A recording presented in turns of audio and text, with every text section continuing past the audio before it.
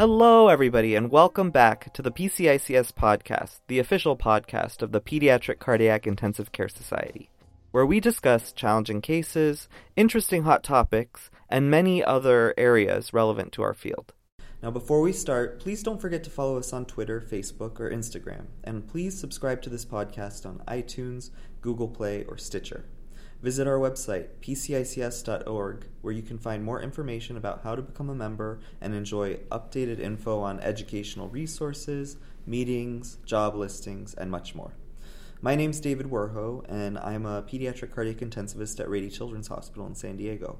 I'm also a member of the PCICS Connections Committee. Today, I have the opportunity to interview Aaron DeWitt from Children's Hospital of Philadelphia. At the PCICS meeting in Miami this past December, he presented his work on assessing long-term and short-term outcomes of patients who had interventional lymphatic procedures at CHOP. Thank you so much, Aaron, for joining me. Thanks, David. So, talk to me a little bit about the lymphatic program at CHOP. So for several years now, we've been getting patients from all over the country and all over the world who have lymphatic abnormalities. The majority of our kids have congenital heart disease. A lot of kids have Fontans, and we can treat a number of conditions, including chylothorax, ascites, plastic bronchitis, protein-losing enteropathy. And the study that I presented looked specifically at plastic bronchitis. What were your findings for our audience? We've been doing plastic bronchitis interventions for years, which basically involves embolizing lymphatic channels that dump lymphatic fluid into the bronchi. And we really weren't sure what the long-term outcomes were, and we really weren't sure how the kids did when they were in the CICU, which is obviously an important thing that I was interested in. So in the CICU, most got extubated pretty quickly. Many had hypotension, which I suspected, and up to a fifth of them actually needed pressor support during their time in the ICU. Many complained of abdominal pain. Few had some GI bleed. And there were some kids with some major complications. I think the total was 4 or 5 out of the 70, which included stroke, cardiac arrest, and death.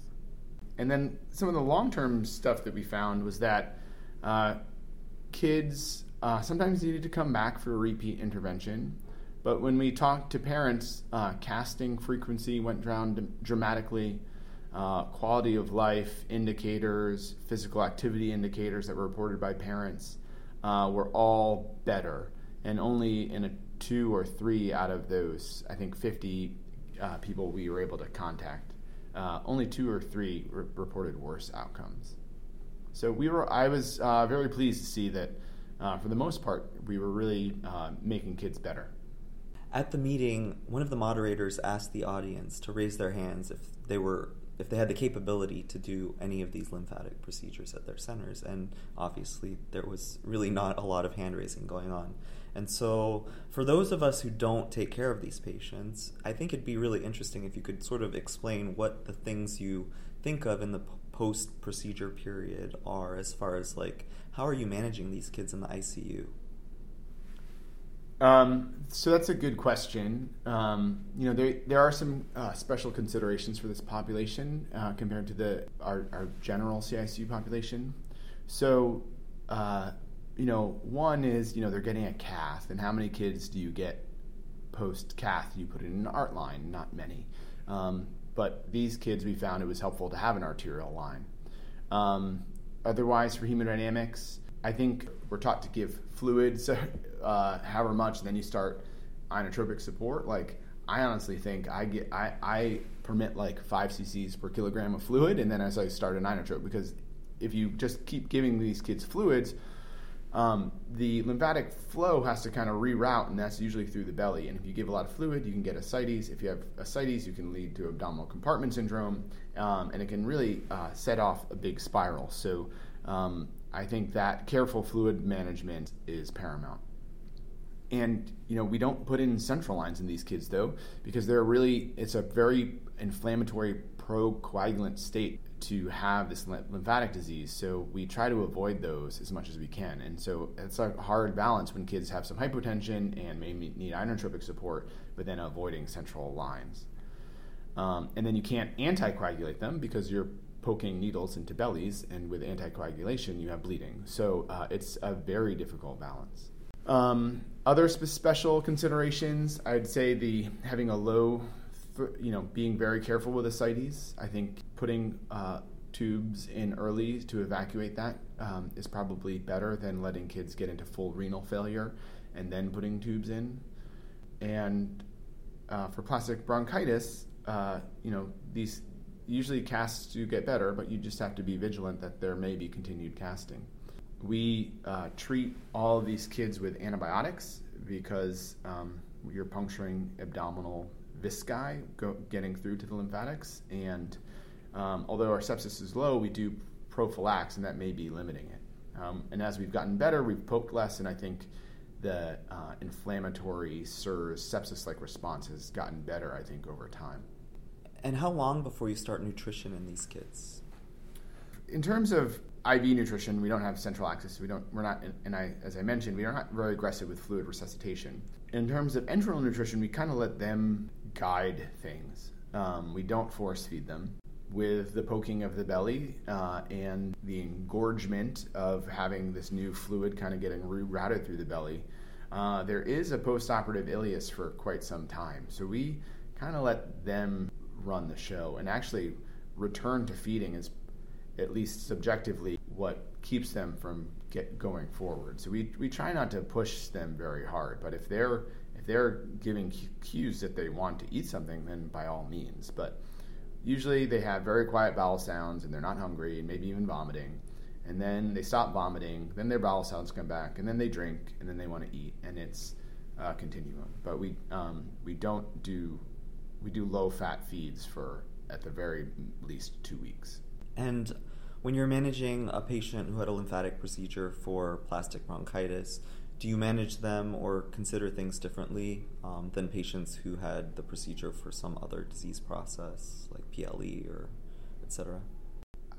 When I tend to group the different diagnoses, how I manage them is usually on how sick the rest of their heart and lungs are. So if they have good hemodynamics, and it's kind of inexplicable why they have chylothorax or PLE or plastic bronchitis, usually I am a little bit more cavalier with them and let them do more, and usually they feel better. Kids with bad hemodynamics who maybe we're trying to help their PLE or their plastic bronchitis to make them a transplant candidate or something, like those kids are often very sick after the procedure, and I'm much more careful, watch them much more like a hawk. So plastic bronchitis, I would say no. PLE a little bit, because the way that we have to get at the channels, they're channels that come from the liver towards the duodenum, and we do some poking of the pancreas in that, and they can get a pancreatitis. But for plastic bronchitis, I would nothing too special. Based on your work and your findings, what is your vision for the future of this patient population? That's a really good question. I think we have probably the largest experience in this population, and we're still talking about pretty small numbers. I presented at another session about our chylothorax population. We have a publication of about 30 patients. This looked at 70 patients with plastic bronchitis, and this is over 5 years experience or something like that. So it's really small numbers. I think in my ideal world, and I get a lot of second opinions and we review these cases. I think in an ideal world, I don't know that we'd have many other centers doing these interventions. But before you can figure out interventions, coming all the way to Philadelphia is a big ordeal. And sometimes we do imaging and we find that they're not a candidate for intervention. So I think in an ideal world, big cardiac centers, small cardiac centers would kind of get learned up on the best way to do the imaging, and we'd be able to have good high quality images, review that, and then make our recommendations. And if that's to come to CHOP then for intervention, that'd be great. But it's hard to have a family come to CHOP for imaging and just say, yeah, we can't help you.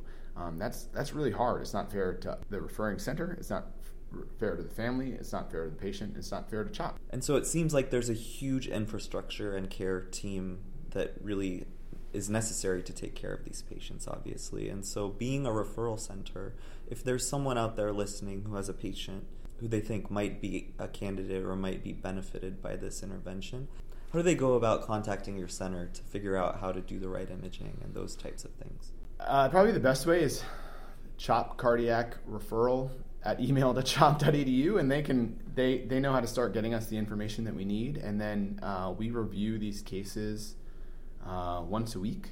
We put a priority on kids who are inpatient so that we can get them the care that they need quickly, and we can start figuring it out. Yoav Dori often gets contacted directly, but yeah, no, if you get it to our team, we have a great team. Erin Pinto, our nurse practitioner, puts together really great summaries, and we go over it, and we're able to make recommendations. And obviously this is all off-label, so... It's entirely off-label, and we're learning a lot. I'm curious if 4 years. I've been doing this for 4 years now. I'm really curious to see what it's going to be like in 4 years, because we've made dramatic changes on how we approach things in just my short time. So it's exciting. And obviously, these being very, very sick patients who don't have a lot of options, it's really important, the work that you guys are doing. Thank you. Can I just ask, I'm sure it depends a little bit on the acuity of the patient as well as on what else is going on and how busy the caseload is, but in general, what's like an anticipated turnaround time if someone was sending a second opinion or a referral to CHOP for this? With a really acute patient, we get them there as quickly as possible.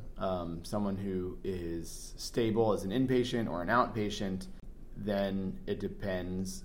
There's kind of two things that happen. We look for availability in the schedule, and then 2, insurance pre-authorization. And so depending on if it's a in-state Medicaid, that can be a little bit more complicated, and they have to go through all the process of making sure no one else in that state can do that. But it's often 2 to 4 weeks, I would say. Okay. Well, thank you so much for coming to speak to us about this. Thanks, David. It was an honor. To all our listeners, thank you for listening to the PCICS podcast. Please don't forget to look for other episodes on iTunes, Google Play, or Stitcher, or subscribe to get all the latest episodes as they're released. Once again, find out more at our website, pcics.org. The song I Don't Know by Grapes was used under a Creative Commons 3.0 attribution license.